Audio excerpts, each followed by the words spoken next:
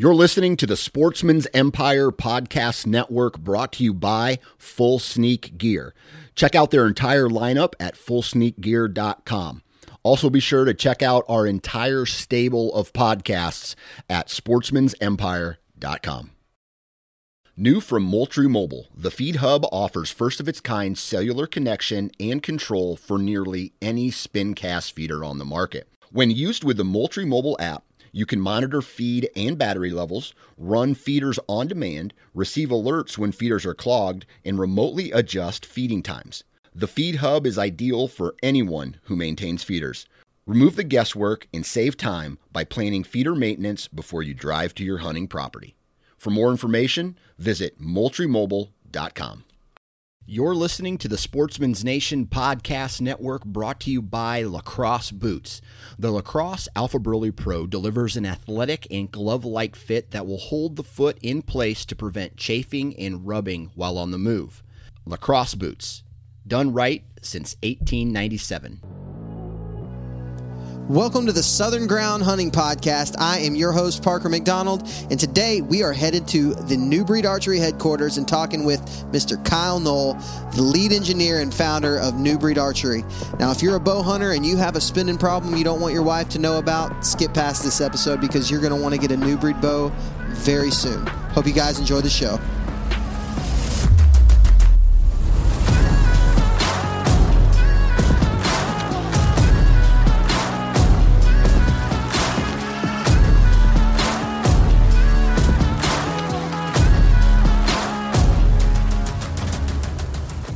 What's going on, everybody? Welcome back to the Southern Ground Hunting Podcast. Happy Friday. That means it is one Friday closer to deer season.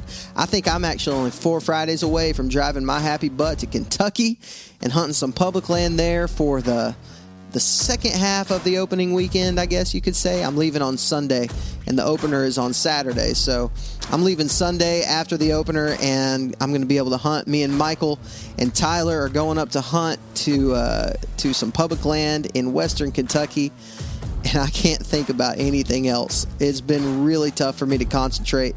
You ever get those feelings like you're there, but you're not there? That's kind of how I feel like right now while I'm at work and while I'm at home. Like I'm there, I'm present, and I'm in the moment, and I'm getting the things I need to get done.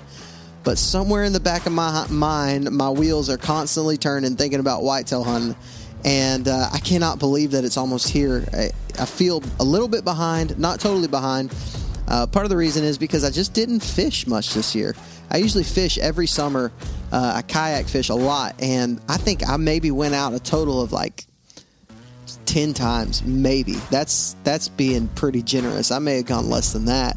But I just could not stop thinking about whitetails this year, and scouting and going and checking out new pieces of public land, and constantly looking at my Onyx maps. And I know that you guys are the same way. I see it all over social media, people shooting their bows and posting pictures of their topo maps and trying to get pointers on where other people think that deer are moving through at. And lately I've been seeing some food plots get planted, which is pretty cool. And I'm starting to see a lot more trail camera pictures that people are posting up, asking how big, how old. Y'all know the drill. You know what you see all over social media. But it's really cool. It's getting me jacked up. I'm really seeing a lot of cool stuff on my Go Wild app. People are starting to get pumped up like I am and starting to post pictures, those trail camera pictures, and getting their stand setups ready. It's something I did this past week. I posted a picture of that on Go Wild as well. It has just been really neat to see the community on the Go Wild app, which, if you don't know what Go Wild is, it's just an application which is like Facebook, like Instagram, except it's geared towards the outdoorsman. So if you are a hiker, a fisherman, a deer hunter, basically anything that has to do with the outdoors, you can find something for you on Go Wild. You don't have to follow anybody. You don't have to friend anybody. You don't have to send friend requests, which is awesome. You literally just put a check mark next to the topic that you want to follow. A couple examples are like big game, elk hunting, deer hunting, bass fishing, trout fishing, all kinds of stuff. Anything you can think of really is on there. and you just put a check mark next to that, and you'll see every picture that gets posted on that thread.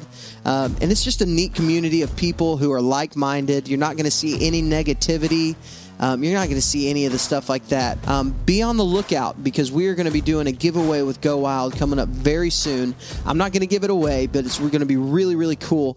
And I think we're going to actually do it very quickly. So within the next month or two, you're going to see us doing a giveaway with Go Wild. So stay in the loop. Follow us on Instagram. Follow us on social media, on Facebook.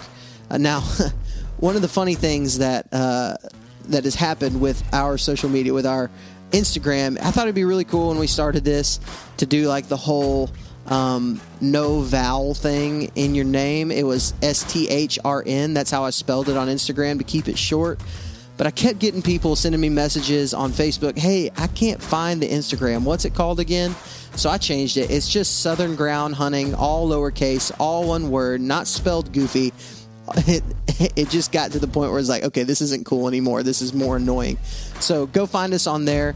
Also, go check out the Sportsman's Nation Instagram and Facebook page. You're going to see everything that gets posted, every podcast that's on the Sportsman's Nation, on the Western Big Game feed and on the Whitetail feed. You're going to see all that stuff come through on the Sportsman's Nation social media. And don't forget, we now have a Sportsman's Nation YouTube channel that you need to go subscribe to. And that sounded like a demand. I don't mean it to sound like a demand, but I kind of do, because I don't think you're going to want to miss some of the cool content that's coming through on there. We're posting a lot of scouting videos. I know Dan Johnson of Nine Finger Chronicles, who you all know, I'm sure, is posting some really cool videos on there of his adventures in Iowa. And coming up very soon, like I said, in just a few weeks, we've got a trip to Kentucky scheduled. Now, one of the things that we're doing on there is we're going to do a semi-live YouTube update. Every single day, you're going to see the previous day's hunt. Now, this could be a bad thing. It could be a great thing. You may be sharing in the success, in the joy of success that we have out there, or you may be sharing in the grief of defeat that we might face there as well, because we all know whitetail hunting is not guaranteed. No matter how many deer are in the area, there's always the chance that they're going to outsmart you, or just situations like that happen. But I want you guys to share in this with us. That's why we're doing it. I want you guys to see the way that we hunt, see the way that we chase these animals. I think you're going to enjoy it. I think you're going to enjoy this episode, so I'm not going to talk anymore. Let's get to our conversation with Kyle Knoll of New Breed Archery.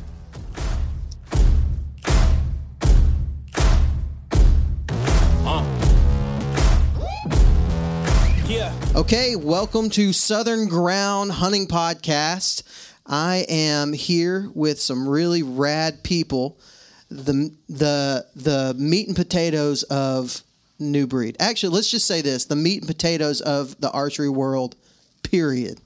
Is that fair? That's fair enough. All right, that's fair. I got Michael Pike here as a co-host. He's here with me. What's up, guys? And I've also got the man, the myth, the legend, Mr. Kyle Knoll. How are you doing, man? Good, man. How about y'all? Fantastic. And also on the side, we have Colton. What was your last name? Watkins. Colton Watkins, who you won't be able to hear really well because we only have 3 mics because we're on that budget. And Tyler Malone, who this is actually Tyler's first time on the podcast. Yep. He hangs out with us quite a bit. He's going to scoot over and say something. Yeah, I'm going to give him. Let's say something, Tyler. Give him the mic for a minute. Let's intro you, Tyler. I don't have nothing to say. Stop stealing the show. This is Kyle's show. We'll make the Colton show. There we go. Yeah, the Colton show. That's it. That's a cool name. Got a good ring to it. Yeah, there you go. I like that. But we're here are we technically in Gardendale or Fultondale? Fultondale, Alabama, at the New Breed headquarters. And guys, this is a sweet place. Well, cool, man. We're glad to have you. Obviously, we got you in here, and y'all got to see a little bit of what we do every day, and let you shoot some bows. So, oh my gosh, what'd you think about that? Oh man, so we shot the GX2, right? Which was my favorite one. I think it was like super light. Yeah. We shot the BX32. That was my favorite. You like that one? Yeah. And then we shot the ETX 35. ETX 35. That was my least favorite but only because I'm short. It was a super long axle to axle, but it was a sweet shooting bow too. It was hard to really. I mean, like there was little things about each one that I really liked. I think that one was Tyler's favorite. You like the Yeah, 35? It shot real smooth.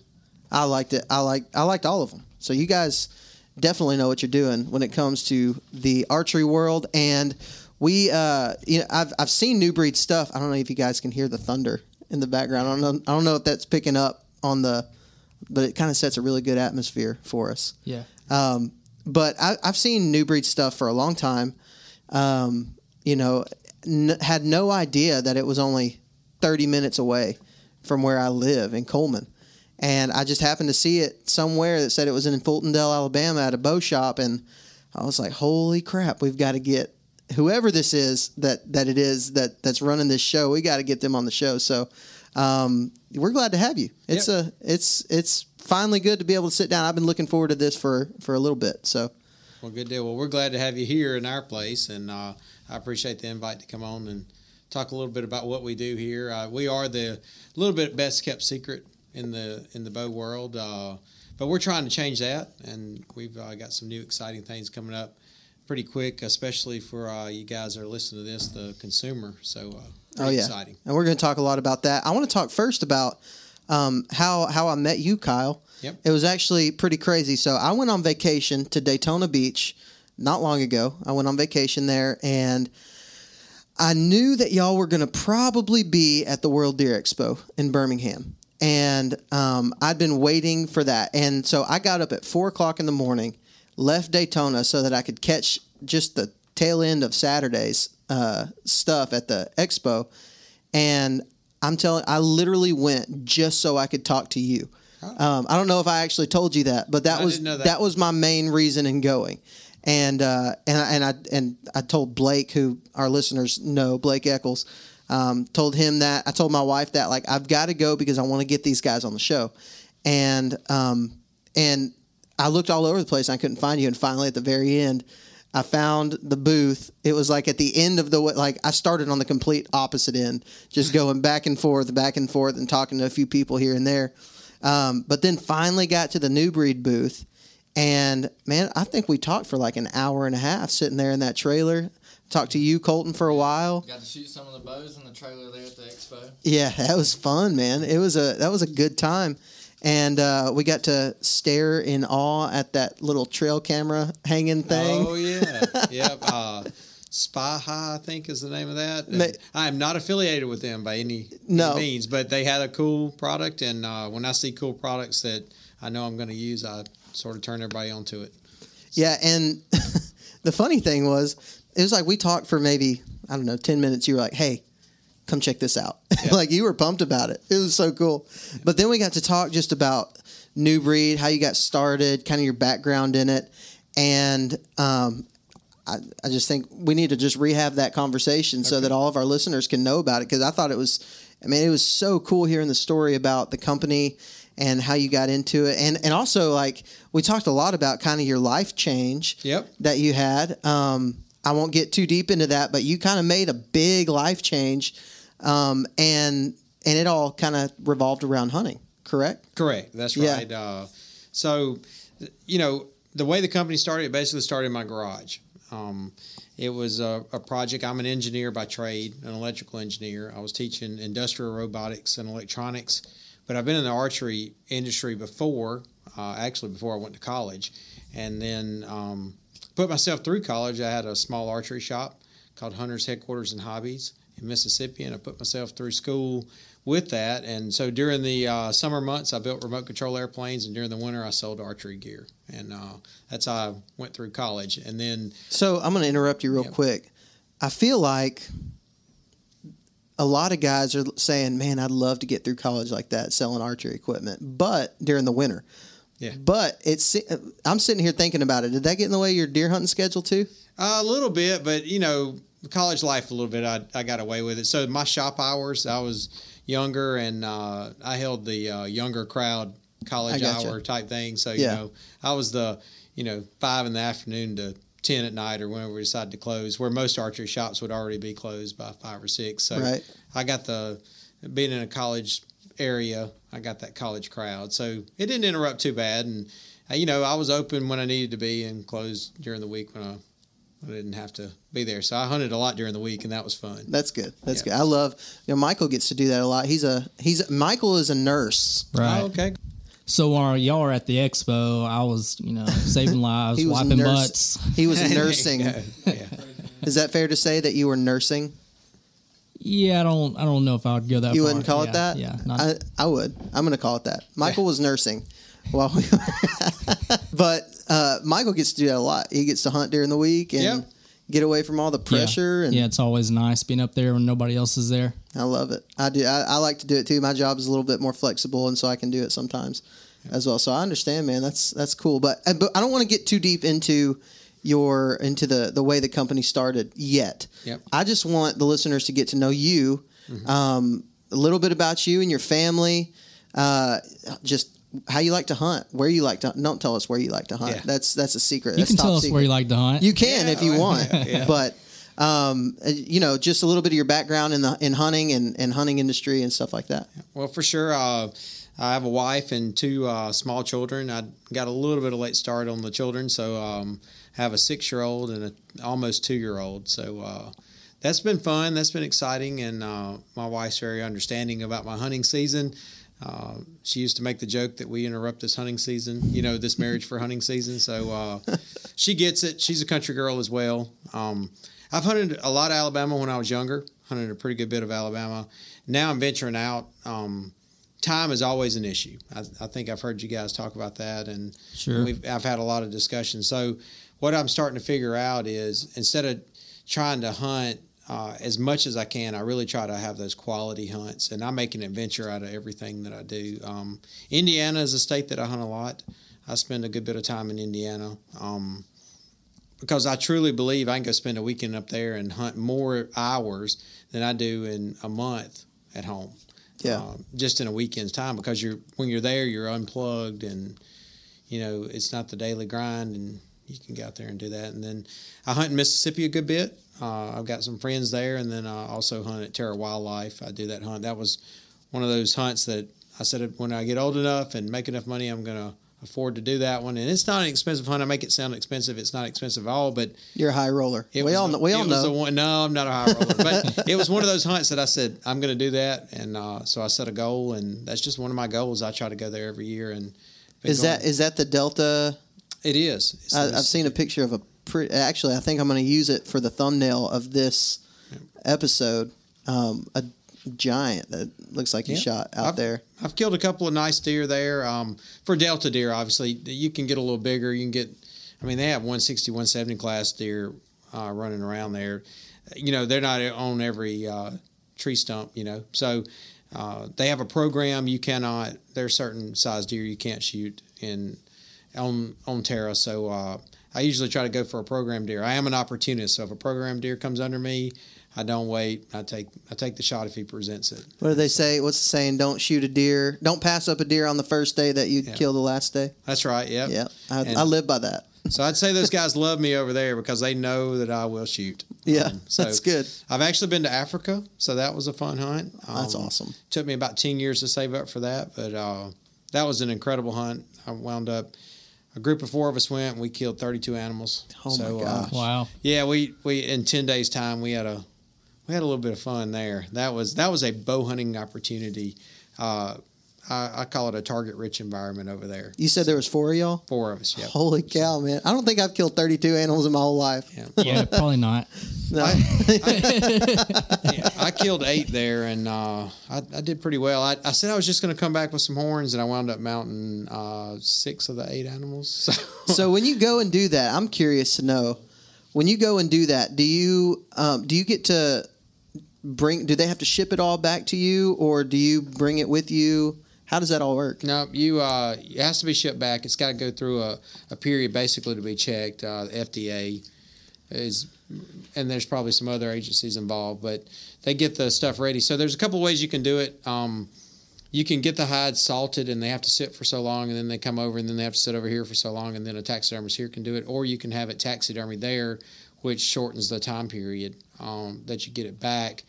But let me say this, in shortening the time period, it still took me 2 years to get my trophies, and I had them mounted over there. So wow. It's not a short thing, and it came in a crate, and it's pretty neat.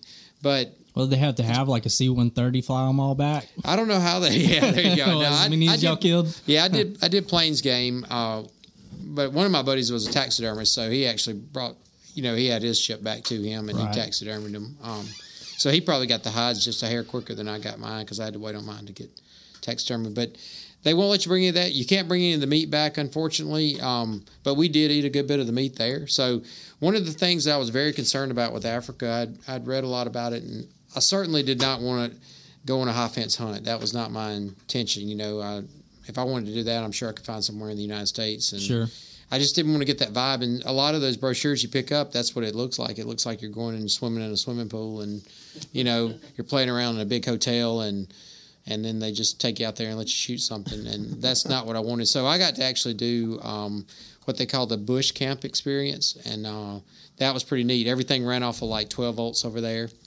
They heated the water with actual wood. So like our hot water, they had a big boiler outside that we took showers with that they heated the wood. So got that experience. It was still nice. Don't get me wrong. It wasn't like us on the elk, going elk hunting. Yeah. It wasn't roughing it at all, but it was nice to have that. So I enjoyed that part of it. And then the last day they were like, yeah, we are going to go to a gated type area. And I'm like, I don't really want to do that. And then when they told me it was 15,000 acres, I'm like, well, that's not really, that's just to keep they had big signs. It was pretty interesting, but they had big signs that said, poacher shot on sight. And I think they really took that to heart. Holy cow. That's what I found out that it wasn't to keep the animals in is what they had the actual fences up. It was actually to keep the poachers out. Yeah. So That's pretty so intense. 15,000 acres, once you get, we go through a gate and we're driving. I'm asked the guy, hey, when are we going to get there? And we've been driving for like an hour. And they're like, well, we're almost there. So we had passed through a gate and never saw another gate, and you're driving for an hour through somewhere. So that's pretty cool. Golly. So, yeah, it was fun. That kind of puts to rest all the arguments and stuff that you see on Facebook about Africa high fences and stuff like that, Yeah. We're actually going to do an episode pretty soon. I've been talking to a couple people about an episode on high fence hunting. So I want to have somebody who is pro high fence and somebody who is anti high fence, and somebody who is really good at arguing the points. Right. Not together. That could get ugly if we got them on together. But so if you're listening to this, guys, look forward to that. That's going to be a fun episode. I'm really looking forward to that. And it's really just to inform people about it. And so, so speaking of information, let's get into New Breed. I want to hear about your background, how you got started. I know how long ago did you start New Breed? 2009 is when I introduced New Breed to the public. So okay. A couple of years prior to that, I'd been working on my designs. And so, I always say 2007 and 2008 is when I was involved in New Breed. But 2009 is the first time that I soft launched the company. I actually used Archery Talk. Facebook was around, but there wasn't a hunting community. I don't think Instagram it probably existed, but nobody knew about it, So social media was there, but it was more or less on a forum type basis. Right. And so that's where I introduced New Breed. And it really started as a project. I was helping another company with some designs, and they sold their company, and I really wanted my designs to stand out. And I thought, you know what, I'm just going to do this. And I always tell the story that I was a gear nut. I think I was telling you that earlier. So I had every kind of bow. I always tinkered with the different brands, and I'd take certain parts, and in the industry we call it Frankensteining, but it's where they take a couple of different bows, and you take the cams off of one, limbs off another, and a riser from this one. And I was doing that for a little bit, and then I just said, you know what, I'm gonna wipe the slate clean and go with what I want. And so that's how the Genetics was born. That was the first bow that we did, was the Genetics and the Cyborg. I thought those were the only two bows I'd ever make, and I really did it as friends and family, and just guys on the forum. I never expected to grow it into a company. I wanted to support my elk habit, is what I say. So now, were you with these first bows? Were you making them yourself, like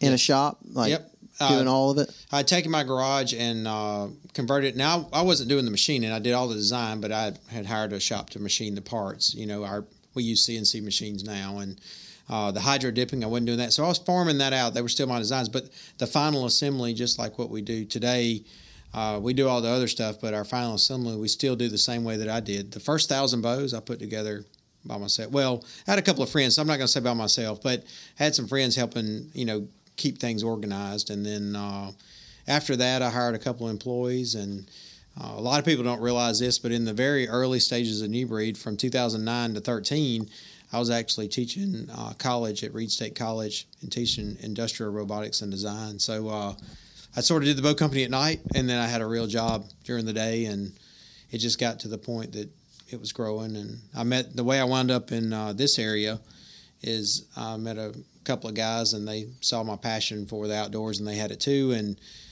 they said, hey, we could help market you and get you off the ground, And I really say that 2013, it was a company from 2009 to 13, but it really turned into a business starting then. So it's exciting to see it grow. I mean, everybody's always talking about, I usually say we're the small bow company, but we're big in my eyes because I saw it when it was one bow press in my garage with some strings that we were building by hand, over in the corner. And now we have a full-blown layout and can produce some bows. And you say it's a small company, but the truth is I heard about New Breed when I was living in Texas.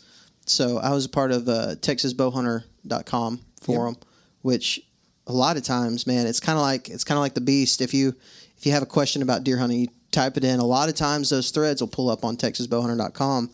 And so, those guys are all gear nuts. And that's when I first started seeing New Breed stuff.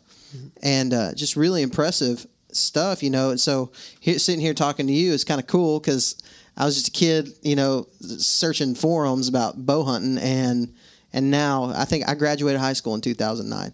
Oh, so, okay, great. So when you first started is when I heard about it. I was a kid in high school. And Did you say you graduated in 2009? Shut up, Mike.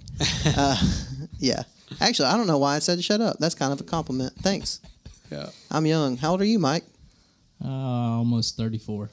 Almost I graduated 34. in 2003, which now everybody else can laugh. Oh, yeah, well, that's all right. You can't just go calling our guest old, bro. 1991. So, anyway, when I graduated high school, I was one. Yeah. Oh, well, at least you were born. At least, yeah. Tyler wasn't even thought about yet. Yeah, I don't think Colton, you were. No, I'm 23. Yeah, so 23. Are you married? Nope. Nope. Single.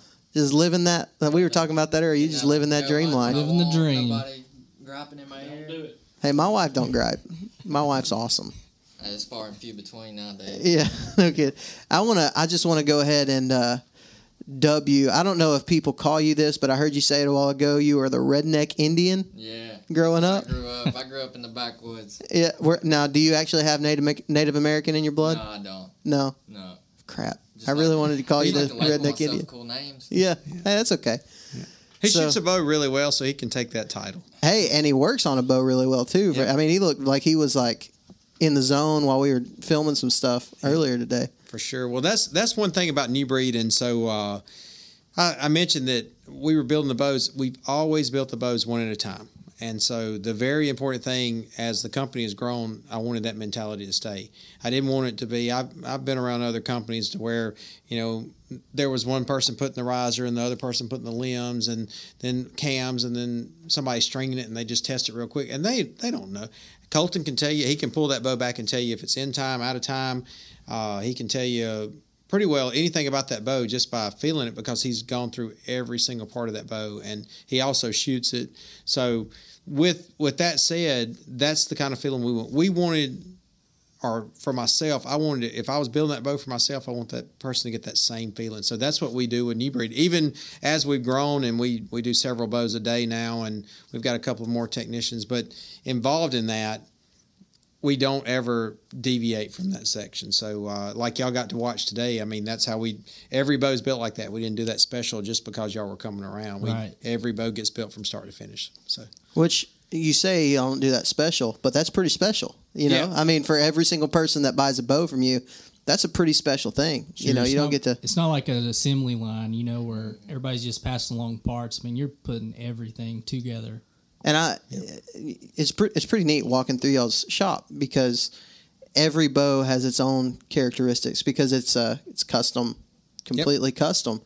And I mean, going through there, you're not just going to see one look. You're not just going to see black, camo, and whatever the heck other color. You know, most bow companies make. Some there's generic camouflage. That's right. Yeah, you've got ASAT camo. You've got the digital stuff. I saw some Kuiu stuff. Yep. I don't know what that orangey purple one. What's Nocturnal. Nocturnal is the pattern, but it's got horns in it. It's just a neat pattern. Now the orange and the purple, we did the pattern sort of a grayed out pattern, and we just put it over the top. So you can have some different fades if you really want it that way. And so we get pretty crazy with some of the stuff that we can do. So I love it. Our designs are really well, and then not only that, but you can actually get the bow, and that's something that we're excited about. And I'll dive into this. We have been a dealer-based company, but where we're really wanting to get back to, the roots of this company started, if y'all remember, I was telling you, it started on forums, very similar to social media today, and it was a lot of individuals contacting me, telling me what they wanted in a bow and you know, the color schemes. And I got away from that a little bit, trying to grow the dealer network, and then I've been missing that. And so I'm really excited to tell you that we're going back direct to consumer, which there wasn't even a name for it when I used to do it. It just selling bows, but now it's direct to consumer is the business model, and we are excited because we can have that one-on-one connection again, and we can make that if there's a special bow that you want built, we can do it. And you know, if there's a certain color, you're not having to buy a bow and then go spend another, you know, couple of $100 to get the right color strings or have it repainted or something. We can do it all right here factory, and it's factory built, so you don't have to worry about somebody taking it apart and not getting it back right. That's amazing. And that's avoiding warranties, you know. That was the cool thing. So you guys who are listening to the Southern Ground podcast right now are probably some of the first people to hear about this new business model for New Breed. Yes. And so that pumps me up. Right now we're sitting here. It's July 31st. This podcast will air. Let's see, what's today? Tuesday. Mm-hmm. Today's Tuesday. This podcast will air next Friday. And so I mean that's a pretty neat deal. I'm super grateful that we get to kind of be a part of this and help spread the word that you guys are going to this model. And that's really what stuck out to me when I talked to you at the expo that day. I mean it's a risky move, probably a little bit, you know, as a business owner, you know, it's probably pretty risky.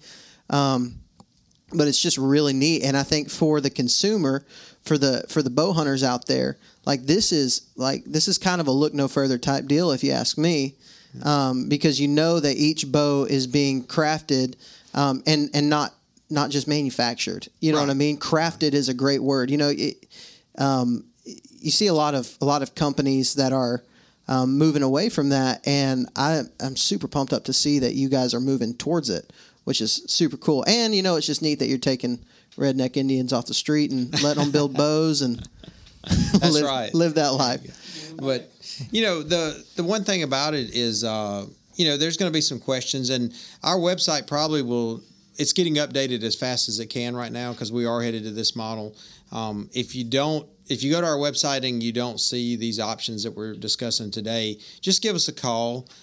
You can reach out to us and we'll walk you through the process. So we're available. It's sort of a soft launch right now. We'll do a little bit harder launch once the website's ready to go. But what's really neat that comes along with that is I get guys say, well, I've never shot any breed. You know, I'm not going to buy anything unless I try it. We're actually going to have a demo program. So we're excited about that, to where you can call in and we'll hold a credit card number. We'll authorize your card and ship you out a bow and let you shoot it. You got 15 days to return it. So yeah, that was going to be my number one question is how would you know, to be able to order, and that's a really good option. So we're going to do the demo program, and we're excited about that because that's something sort of front running. You really don't hear anybody else doing that. The other thing that we're going to do, if you're 90%, let's say that you've shot a Buddy's New Breed, or you've seen us enough that you're just sold on our company, and you're like, you know, I really want one, but I'm just scared to pull that trigger, but I think I want one. If you're at that 90 to 99 percentile of I'm going to buy this thing, I just got to get it in, we'll actually have a 15-day return policy on it. So we'll do it up to your custom colors. We'll send it out to you. You know, obviously there's going to be some questions I'll have with you because we can't just make everybody's color and then everybody send it back 15 days later, you know, just because they were wanting to play. We want to make sure you're serious about it. But if you're serious and all you got to do is shoot it, we'll make it up in your color, ship it out. And if for some reason you got 15 days to return it, and, you know, then we'll go from there. But I've done this in the past. I did that through the forums. It just got to where I was trusting people, and, you know, I really didn't have an avenue like the websites. Obviously, certain back ends have been created since then, and so I'm really excited to see all this come together. And it worked really well with the forums years ago, and so now that we've grown, and so I said this the other day, I told somebody said, are you, you know, how do you think this is going to work? I said, hey, if we can buy a car or a house online now without ever, you know, just by doing a virtual tour, we can definitely buy a bow. So yeah, I feel like it's going to work. So I'm going to play the consumer. Okay. All right. So I'm interested in that BX32. Okay. I want to buy it really bad. Obviously, I already answered the question about trying it out. But what I'm interested in is, okay, all of this stuff sounds like it's too good to be true, without paying the money for it. Okay, so I'm gonna call you up and ask you, hey, I want this bow, I want it this color. What's that gonna run me? Well, and that's where the direct to consumer is going to be really nice. That's how we're keeping our cost where it is, because we're just going direct to you. So we're actually having to cut out the middleman to be able to do some of the custom work that we're going to offer. If we had to go through that middleman scenario, you know, it'd be a $1,200, $1,300 bow, because we'd have to add all the features to be able to make it work. But the cool part about this is we're going to be looking at $899 to $949 depending on the models, and you're going to get it customized the way you want it. There's not going to be, oh, well, you want it with green string, so that's another $100, or you want it with red stickers, that's another $20. We're not going to nickel and dime you, so that's going to be the cost of the bow. You're telling me that Tyler can get his Barbie Pink BX32 that he wants to get so bad. 35. What was it? The ETX 35. The Barbie Pink ETX 35. He can get that, and it's not going to cost him any more to get a custom one or one that you just have laying around. You know, just a right. That's The only custom that will cost a little bit more are the fades, because it is just more labor intensive, and we're going to have to. But it's not going to be bad. It's just. I think he said he did want his to be Barbie Pink faded into like a purple polka dot. Okay. Like a rainbow kind of. We could probably do that. Well, yellow stickers. I'm thinking yellow would look good along. Yeah. So, You know, his bow right now has got the Pride rainbow on it. So I figure maybe once he switches over to New Breed, are you going to kind of go that same route? Yeah, I'm looking at it. Yeah. We'd probably give him his man card back once he gets a New Breed. Yeah, there you go. I like it. Yeah, there we go. Yeah, so. That's awesome. That's cool, man. I love that. I love that model, though. You know, I think it's really neat that you guys are doing that, because every other company, not just bow companies, this is anything that you want. If you want it custom to your liking, you're going to pay extra money for it. And that price point, you said at the most $949. Is that what you said? Right. Somewhere around there. Yeah. That's still cheaper than at the local bow shop in Coleman. That's cheaper than any other bow that I can get just off the shelf. I don't get to pick anything out on it. I don't get to do anything. That's still a good price. Forget about all the titanium bolts and screws too, so there ain't gonna be no rusting, and the warranty. Old salesman over here. What Oh, kind of yeah. warranty is it? It's lifetime warranty, so if any kind of limb splinter or anything like that, you send it in, we'll replace it. Now, we don't cover dry fires, obviously, but you always get those guys that call in and say, it just slipped. Yeah. So let's talk about that. I want to talk about the titanium. Well, actually, you know what? No, I don't want to talk about that yet, because what I do want to get into is your background as an engineer and how that played into the design. And I want to get deeper into the design of the actual bow, because that's what's incredible. You know, shooting this bow, when you shoot it, it's like butter. Like it's just so smooth. What you were telling me before at the expo is that every part of this bow isn't just to look cool; it actually serves a purpose. Correct. And so I want to get into that. So let's just use this BX32 as an example, because that's the one that it may not be more engineered, but it looks more engineered, and it seems more like it's like everything serves a purpose. So let's talk about this bow for a second. Sure. So, You're absolutely right. So the engineering side of it, I'm an electrical engineer by trade, but I have a mechanical background through the robotics. Now, industrial robots compared to what a lot of people think robots are a little different. But mechanical design, that's what steered me in this direction. And I actually will back up way back, since we were talking about age there. But I'll back up. And when I was young, teenage, 19, 20 years old, I worked for McPherson Archery and sort of got my feet wet with archery designs. I actually had a really good mentor there that let me play around. He let me do a little R&D with him. And so that's what pushed me. And then once I went to college, obviously, I'd always tinkered with something bow-wise, and just because it was my hobby. But when I decided that I was going to design my own bow, I knew that I wanted some function, and I'm a user. So I'm a hunter. I also shoot tournaments. I wasn't just like, I think it'd be cool because I got an archery yesterday. So I knew all the things that I wanted from a bow. One of them, it had to be quiet. The next was the grip had to be correct. The other part was that it definitely didn't need any more moving parts than, what made it function. I did not want something, over-engineered, for lack of a better term. In fact, I think the best engineering is when you can simplify something. And I didn't want parts that could fail. And Colton mentioned the titanium and stainless steel. The one reason that we do that in the bows now, titanium has a property to help with vibration. So I can put a titanium bolt in the bow and eliminate basically a limb dampener.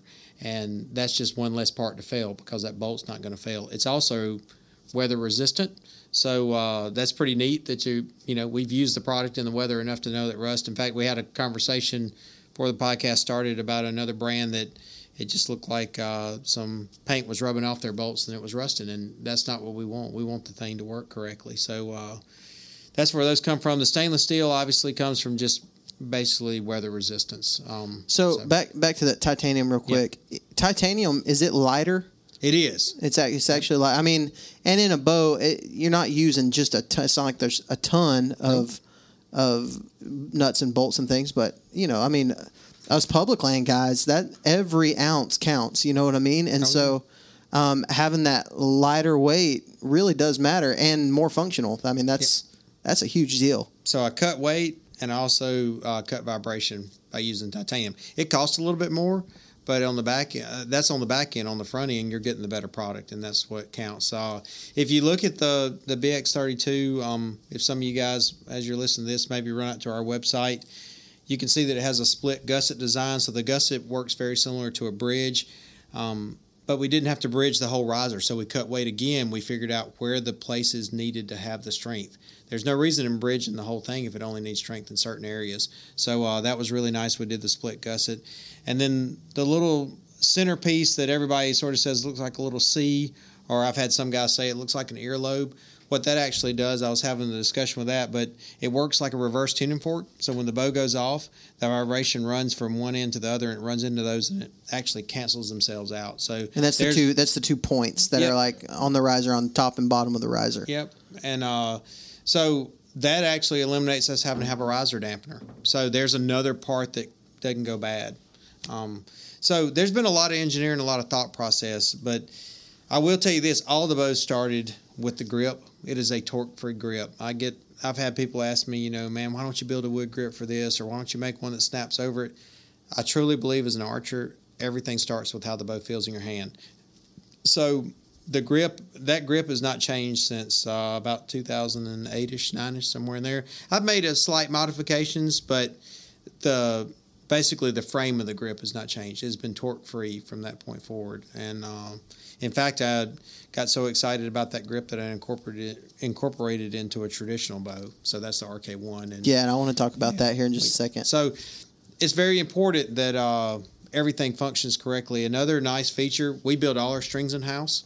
So I had gone through a couple of companies before we started building our own, but now that we build our own, we can control every single aspect. So one of the things that we get from people when they get the bow, they're a little shocked that when they pull it out of the box, they don't have to spend 30 minutes getting the bow ready to be tuned, and put their rest on. They can basically put their rest on and start working because the bow is going to come to you in time, your correct draw length, set to the weight that that the max weight. Now it's going to be up to you to decide if you need to take a pound or two here or there. We're not going to do that for you, but and so that's the cool factor about our bow. We get a lot of compliments about, it's just nice not to have to spend 30 minutes and watch a YouTube video on how to get my bow timed or get my cam lean out, because we've already done all that for you. So are y'all working with any other companies as far as like rests and sights and any of that kind of stuff that can be purchased through your website or anything like that? Do y'all work with anybody real closely on that? Currently, not yet. We want to get our direct to consumer model going, and then we're gonna venture out and see what we can do. We definitely can tune a bow, and some guys, if they want to pick some stuff out and have it shipped here, we can definitely get it put on. Now there would be a little bit of a labor involved in that because it would take more time, but we'd be willing to offer that service. So I'm okay with that. Cool. Yeah, so that's awesome. That's just going back to this direct to consumer model.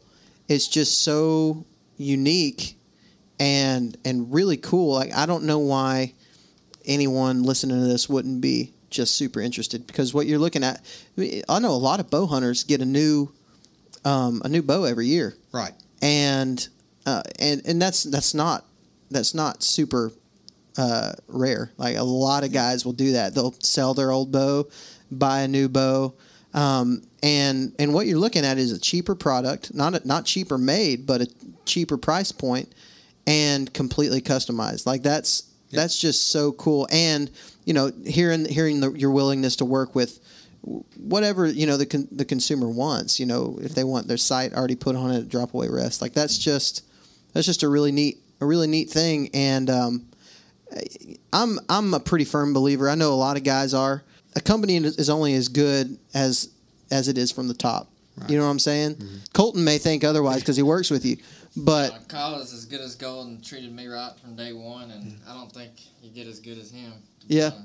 Yeah, I appreciate that. It's just team effort for sure. So, yeah, I can have my moments, I'm sure. So. That's cool.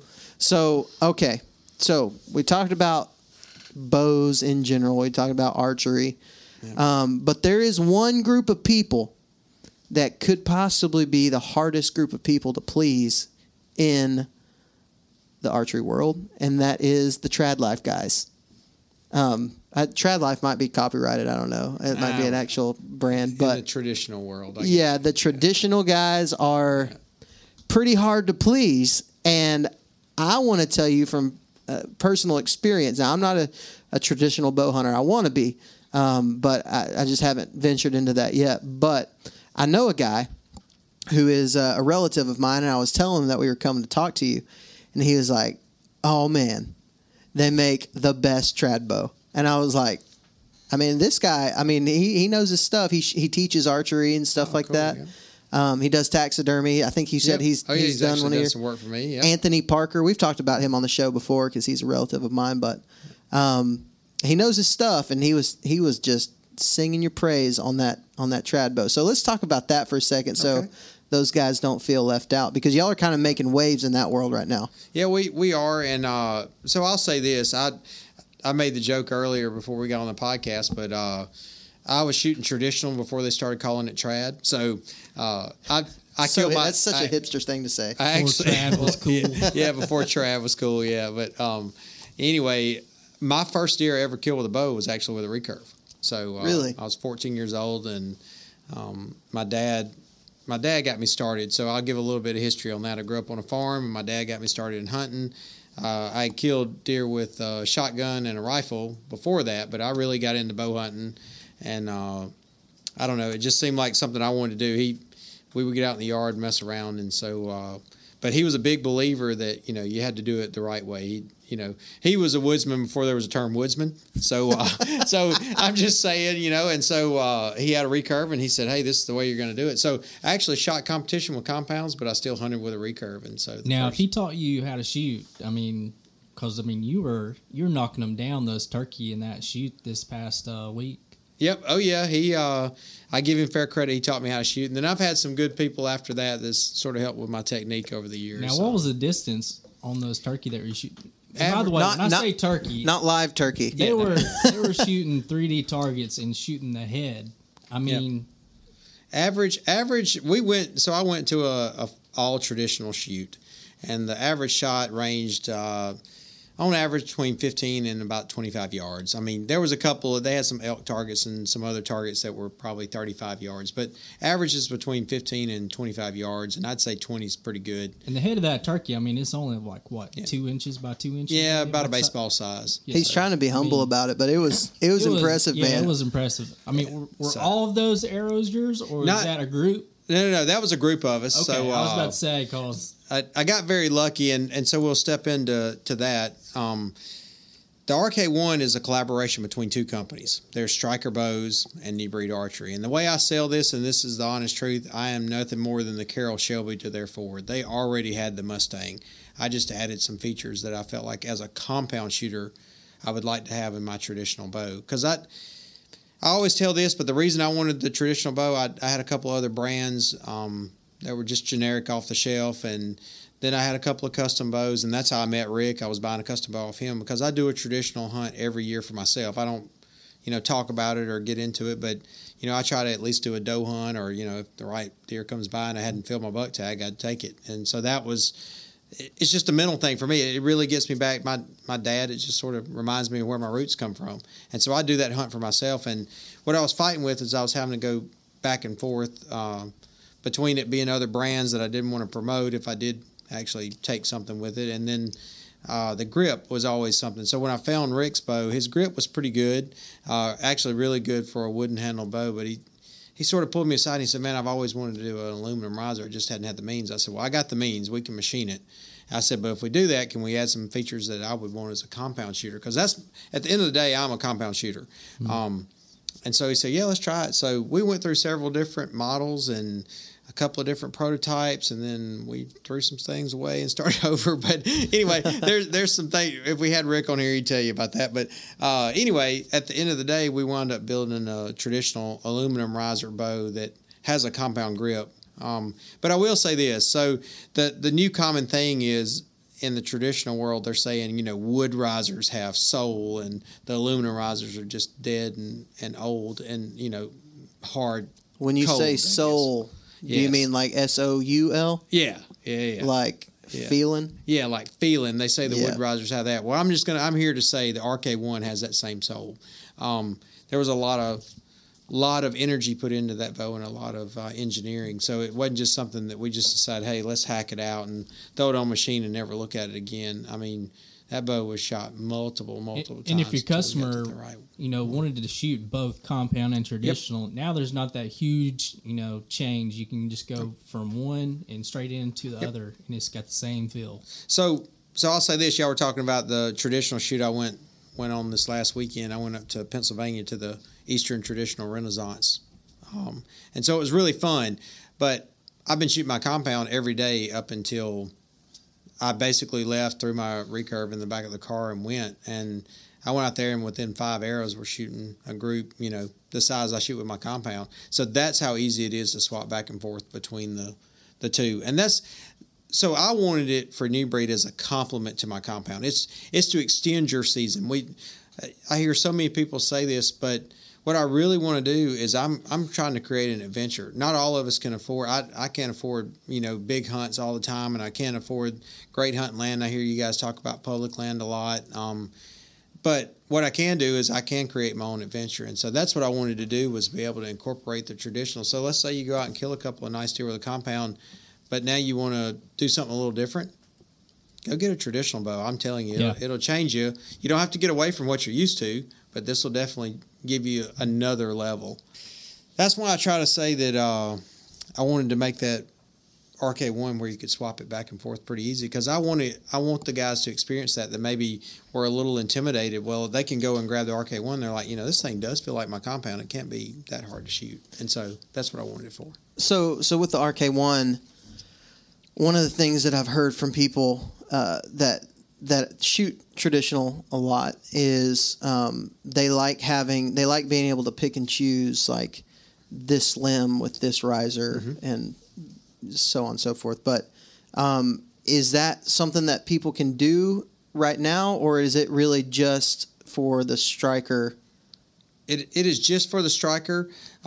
I'm not a big fan of the ILF. You know, you probably have some comments on that, but I'm not a gigantic fan because it's just like my compound bow. So we're going to go back to this.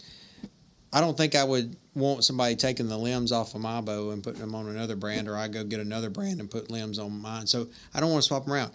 It's engineered specifically for that bow. And so don't make something that, I mean, why go out and buy, a $20 set of rims to put on a $1,000 car? You know what I mean? Yeah. So have you seen my vehicle? Yeah, no, I haven't. Yeah, but you know what I'm getting at, or vice versa. I've seen guys put, $1,000 Well, what could end up happening really is somebody, just like what you said, and blaming it on your bow or giving you a bad name.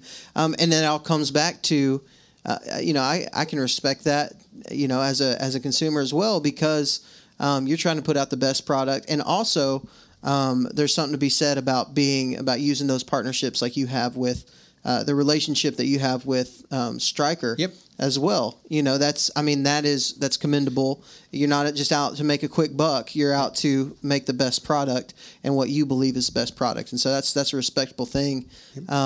I've been coming here for a couple of years now, and I can't tell you how many times I've passed that bow rack with the Stryker bows and just held it and just, wanted one so bad. So, I think that's a great, partner. They're just, the build quality, just looks excellent. Yep. So, I holding the RK1 and hearing people talk about it, I think it's like it's a sweet setup. Yeah. Yep.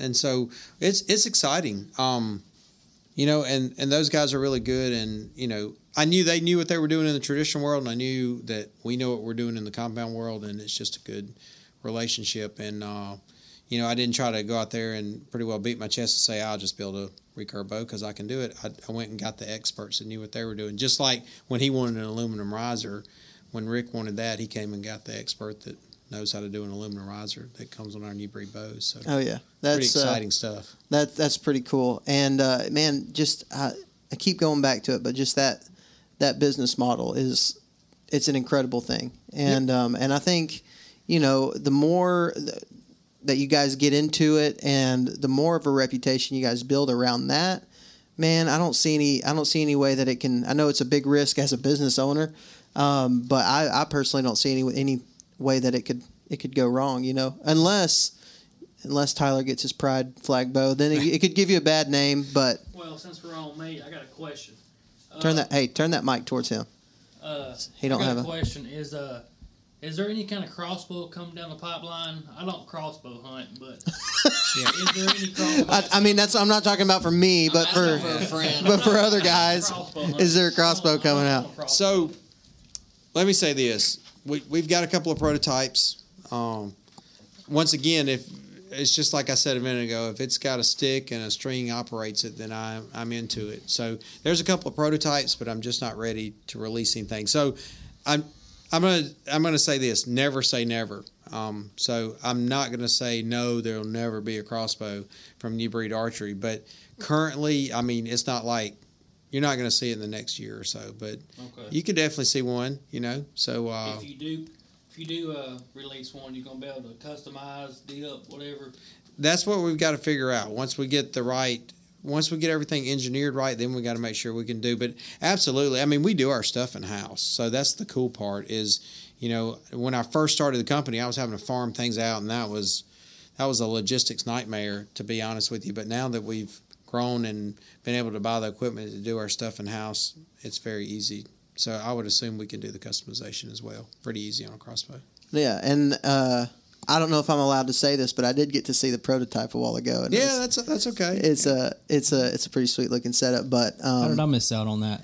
I don't know. You're the only crossbow hunter sitting at the table. I was there for a good couple of hours. You didn't get to see the real stuff. You are the crossbow hunter. Yeah. I do own a crossbow.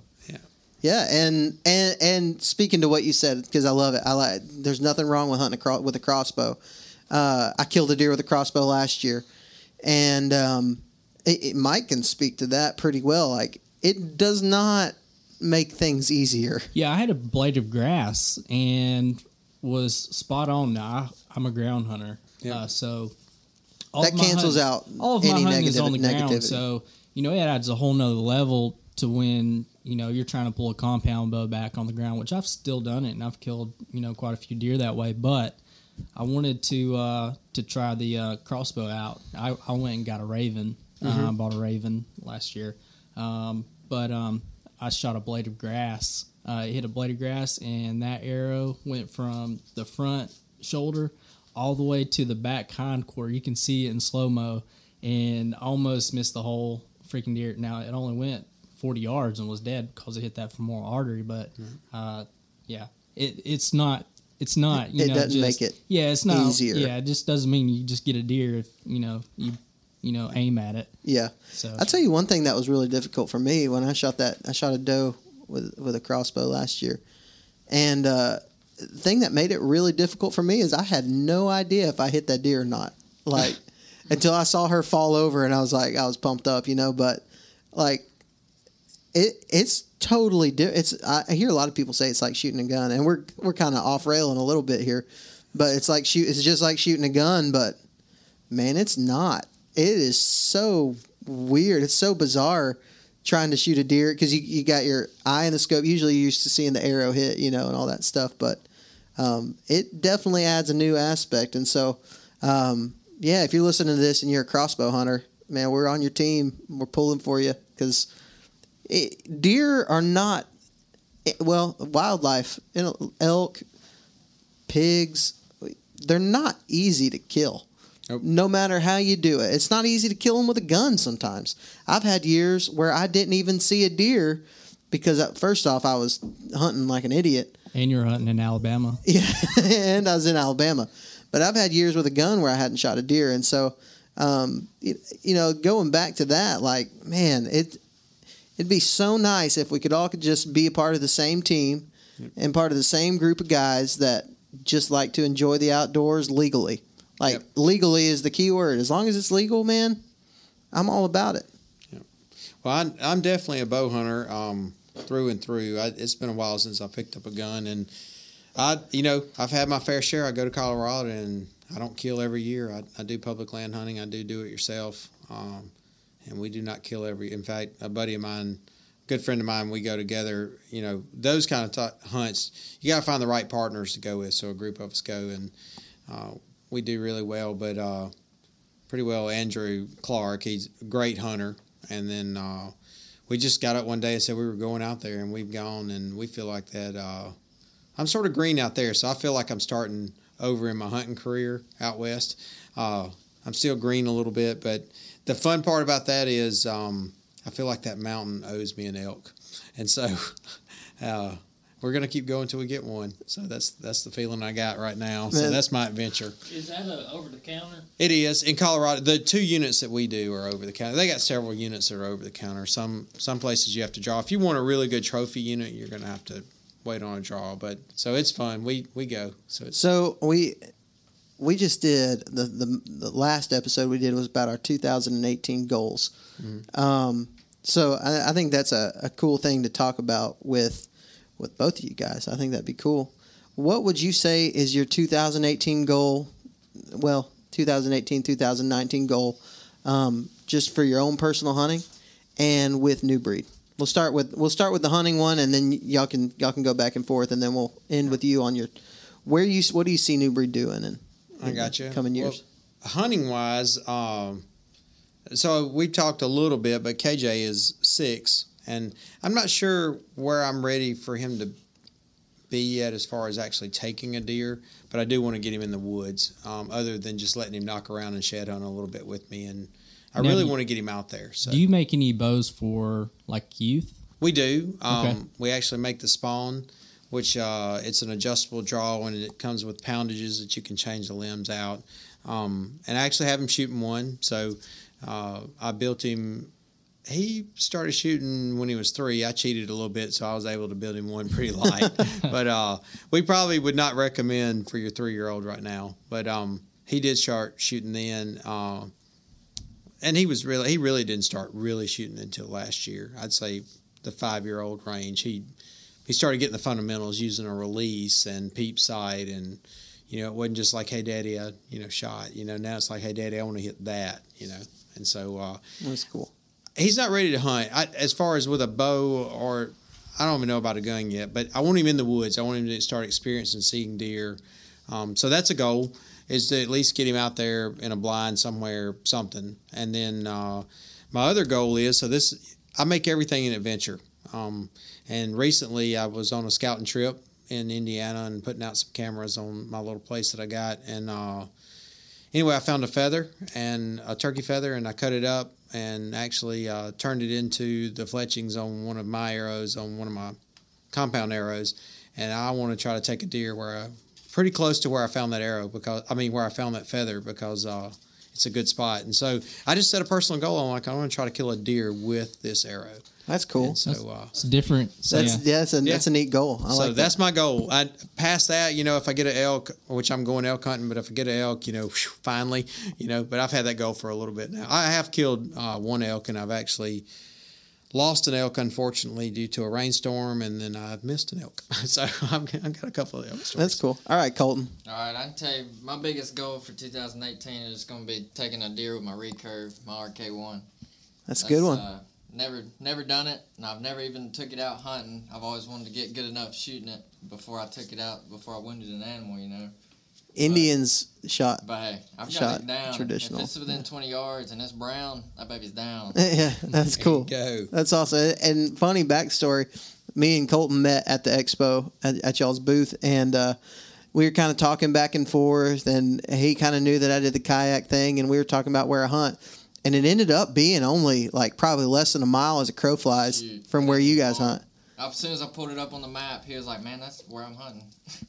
Yeah. And that says a lot about a person, the fact that I'll tell you where I hunt after 10 minutes of meeting you. Yeah, you can't go too far telling everybody. Yeah, I know it. So you want to kill one with a recurve. That's pretty cool. I like that. I like Maybe that. I can get Kyle to show me how to fletch some arrows with them turkey feathers. Well, yeah. It's a lot harder to find turkey feathers out here. Oh, no. Let me tell you. You were talking to the turkey expert. Oh, yeah? Yes, sir. The turkey whisperer? I got some Yes. turkeys. He.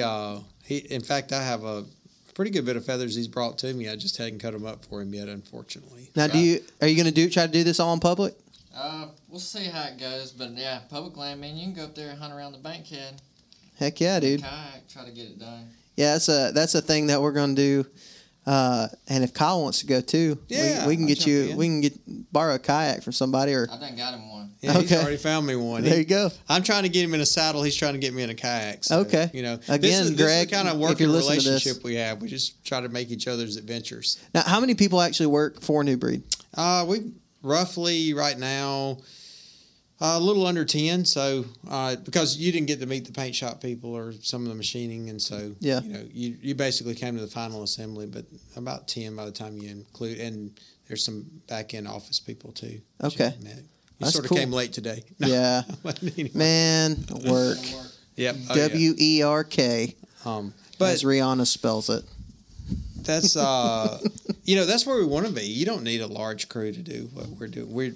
We are customer service oriented.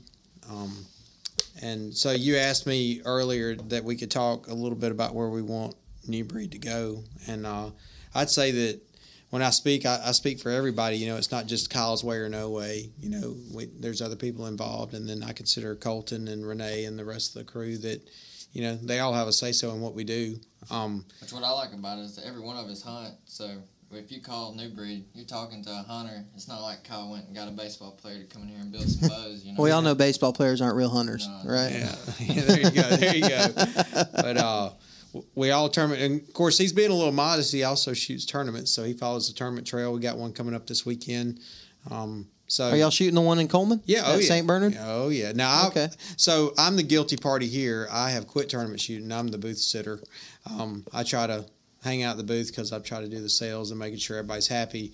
But Colton is still very active and up and coming in that community, and I'm sort of the old guy that said, I better get out when I can. So I did. Let these young guys come in here and show me how it's done. That's cool. So it's cool to watch them do that. But the goals that we have, we really, I think, going back to this consumer direct model, is just to stay more connected with the people that are using our product. We get emails, Facebook messages, Instagram messages, comments, people are always just wanting to let us know how well they enjoy our product. And, it's nice to get that feedback. I will say this, we cannot please everyone. I'm never going to be the guy that says, hey, we're going to please you. But I will say if you go and do a little research on our company, we please 90% of the people. And you know what? If we can get 90 to 99% of the people happy, that 1%, I apologize if we can't please you, but maybe it just wasn't meant to be. And so, but if we can do that, man, that's what we're out to do. And so I think that's one of our goals is to really get more into that side and see the company really become organic with the people that are using our product. Because we're looking for, we're not just looking for the occasional, let me just run out and shoot a bow 2 or 3 times and then go hunting and then throw it down. And we're looking for the serious guy. We're looking for the kayakers, the public land guys. We're looking for the ones that are trying to make their adventure, and we want to be part of it. So I'd say that's where our goal is. That's cool. I really want to end with that, but I'm going to go around the table. We got a little bit of time left. I'm going to go around the table and see if anybody has either any closing thoughts or final questions for Kyle. So, Mike, why don't you start it out? When can I get a bow?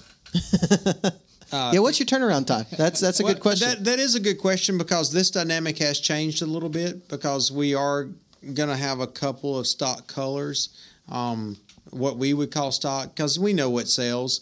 But for the truly customizable bow, we're going to try to keep it within a 4-week window or less. And that's if you know anything about customize anything, that's hard to do. We used to tell people when they wanted something customized, it was 8 weeks. So we're going to try to cut that in half now that we're dealing with you direct.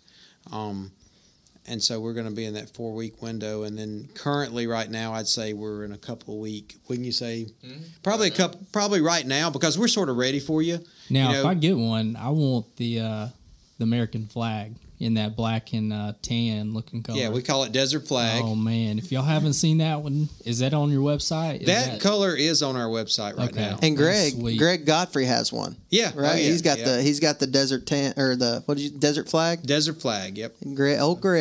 I'm old Greg. And there's a cool story behind that. So I mentioned it started with the black and white pattern.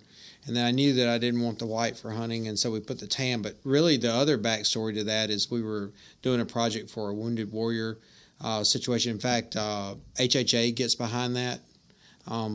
They call it the 22, or they've got I hate not to know the program, but it's a Warrior Games, basically. Mm-hmm. And so we were actually doing a bow to give away with the Warrior Games. We want to support our military and definitely the ones that have been wounded in service for us. We want to help them out, and so it's our way of doing that. So every once in a while we get asked to do a lot of events, and we get asked to give a lot of product, and we can't do every event, but we can pick certain things that we feel like we can hit big groups with. And so we really built that bow originally for that, and then it just stuck. Everybody was like, oh, I love that color, and so it's okay. Awesome. So it's sort of our warrior color. It's sweet. We like it. Public Land Warrior. Yeah, there you go. That's it. All right, Tyler.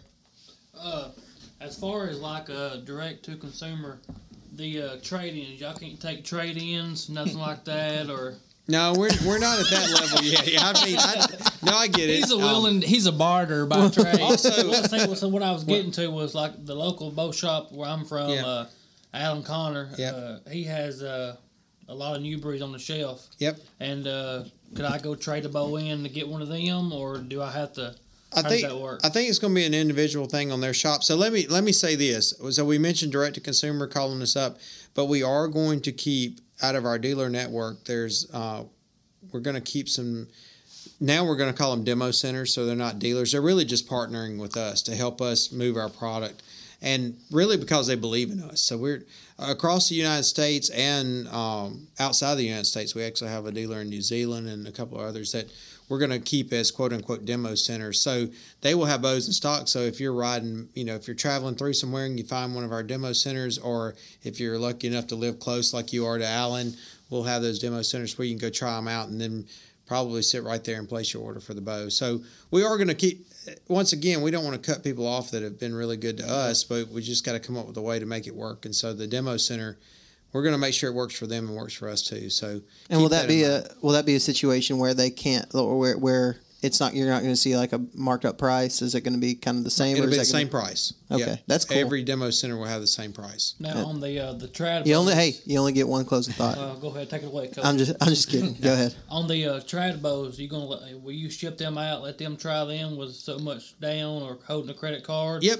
Same way. Yep, we'll do that 15-day trial on that as well. Right. So I just want to go ahead and I'm not saying this for sure, but that's probably the most country accent that you'll ever hear on this podcast. I'm sure. Usually, never mind. Nah, I won't say it. I don't want to pigeonhole myself. Yeah. Yeah. There you go. Yeah. Last episode, I said I got tongue tied and I said pigeon my hole. Oh wow! And it didn't turn out good. Yeah. Okay. I love you know what I feel like Tyler adds. He just brings like this like ultra, just like your everyday redneck guy. Tyler, what do you do for a living? Chicken farmer. See, there you go. See what I'm saying? Like at least one in the group. Yeah, everybody's got to have one. Oh man, Tyler's a cool dude. Tyler knows his stuff though. I'll tell you that. Yeah, Tyler is a smart man. We went bed hunting the other day, and this dude, he can find them with the best of them. He's just solid dude. Look at, he's blushing. He doesn't know how to work a camera though. If anybody's watched our video. All right, Colton. So let's hear a closing thought. All right, my real closing thought would be: if you ain't shot a new breed, you better get out there and try one. That's about it. That's it. Yeah. All right. Try a new breed. Yeah. All right, and I'm gonna go now, and we'll end on you, Kyle. Does that sound good? Man, I just want to say that we really appreciate you guys letting us come in here and look and see all the cool stuff that you got going on, and hanging out with us. And man, I just want to tell the listener how good of a company this is, and how good the people are behind the company. And so as a consumer, I just really appreciate that about you guys. I think it's a winning model, and I think y'all are going to do a good job with it. Well, thank you very much. Thanks for having us on here. This is just a part of our growth to be able to come out and talk about our product. And, the very first thing I told you is I don't want to do an infomercial. So, at least maybe you dove in and saw a little bit about who we are. And that's why I'm glad Colton's here, too, because it's not just me sitting here, reading off some script that I wrote up about how to sell the company, because we're not trying to sell you the company. What we want to do is get you involved in our lifestyle that made us build a company. So it's pretty exciting, and I think you guys do the same thing with your podcast. You're not on here because you think it's cool to be on a podcast. I think you just want to share with what you're doing, and so that's where we are in the archery world. We want to share our experience and have people have that same feeling that we've got every day, that when we wake up to be able to do what we like to do. And that's it for another episode of the Southern Ground Hunting Podcast. Big, huge thanks to Kyle Knoll for opening up the shop and letting us hang out and shoot bows and kind of bullcrap a little bit and then talk and have that awesome conversation. I hope you guys enjoyed that conversation. We really appreciate New Breed, and I cannot wait to see where this company goes. I know it's going to be good. I know it's going to be awesome. You can tell that by the passion that is in their voice and their passion to bring great customer service to the archery world. I really appreciate those guys. Also, really appreciate our partners at onX Maps, at Go Wild, and at Tethered Nation. You Tethered guys, all you saddle hunters out there probably know by now, but Tethered passed the weight testing and all that cool stuff that they were doing. They passed that, so the shipment should be out very soon. I don't know if y'all saw, but the Mantis actually broke the machine because it is so strong. So big shout out to those guys. They're making an awesome product, and I cannot wait to sit in my Tethered Mantis and stand on my platform, my Predator platform, this fall. That's it for this episode. I hope you guys enjoyed it. As always, remember, God gave you dominion over the birds of the air and the fish of the sea and the beasts of the earth. So make sure you go out and exercise that dominion. You guys have a great week, and I will talk to you next time.